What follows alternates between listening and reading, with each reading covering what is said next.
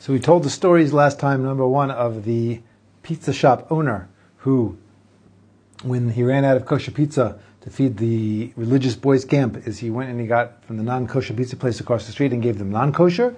And the lady who, after staying up half the night and spending all the money, time, energy, effort to bake a cake for her son, and found out the icing was made with non-kosher food coloring, that she threw it out. What's the difference between these two people? And which one makes the most sense? I mean, maybe the pizza guy makes sense because, after all, kosher is nice, isn't it? I mean, it's nice and it's a tradition, traditional kosher Jewish food, and we like, pickled herring and stuff. But that's nice. But money's money, and when push comes to shove, if money's on the line, then tradition goes out the window. No. So says the Mesilat Yesharim. He says, anybody who has, and this is the difference between the two different understandings. He says, anybody who has a brain in his head will consider the prohibitions involving food from the Torah, meaning any of the different ways that food could be not kosher, whether because it's from an animal which isn't kosher, whether it's because it wasn't shechted properly, whether it's because something got mixed into it, whether because milk and meat were put together. Whatever the reason is, when you look at the non-kosher food that the Torah tells us not to eat, is you will consider it to be like poison, as if it's poisonous, or as if it is food which had some poison mixed into it. I say because if this actually had happened, if such a thing would happen, if a person would, let's say, I'm not really sure. It could be that some rat poison fell into the pizza, and got mixed in with the cheese and baked into the pizza. I'm not sure. He says, would anybody, eat from it?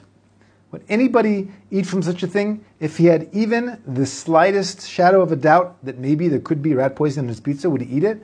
Even the slightest, most far-fetched, would you eat it? Of course the person wouldn't eat it. Of course he wouldn't eat it. And if he wouldn't you consider this person to be a complete idiot?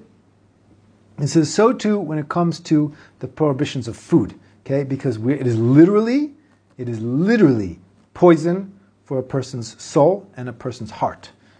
Person's heart in a spiritual sense, a person's purity of understanding. He says, if so, how could a person be lenient?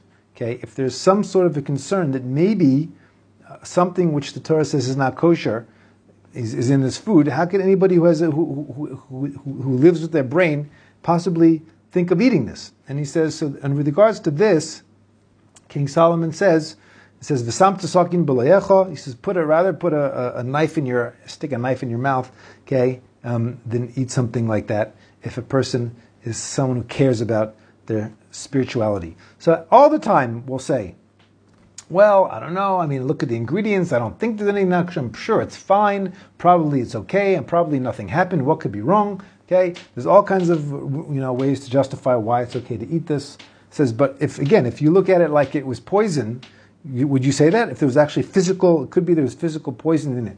Or let's say a person who had a peanut allergy and they would drop dead if they ate anything with peanuts in it. Says, well, maybe, I don't know, it's probably fine. The person would be very, very careful.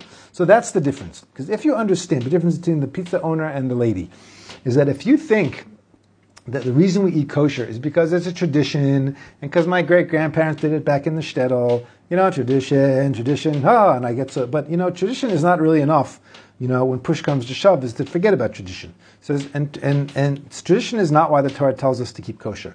The reason why the Torah tells us to keep kosher is the reality, is that just like there are certain foods that are there are certain things that are physically damaging to you. We understand today there are certain things that if you eat them, they affect you emotionally. So there are certain things that affect you spiritually. And Jews have very sensitive neshamas. They have souls that are different, and they are affected by things that non-Jews are not affected by. And if the person eats these things, is that they're killing their neshama. They're killing their neshama, and that's why we don't eat things that are not kosher. Not because it's tradition, because my great grandparents, that's what they did back in Europe. Is that we don't eat it because anything which is not kosher food is poisonous.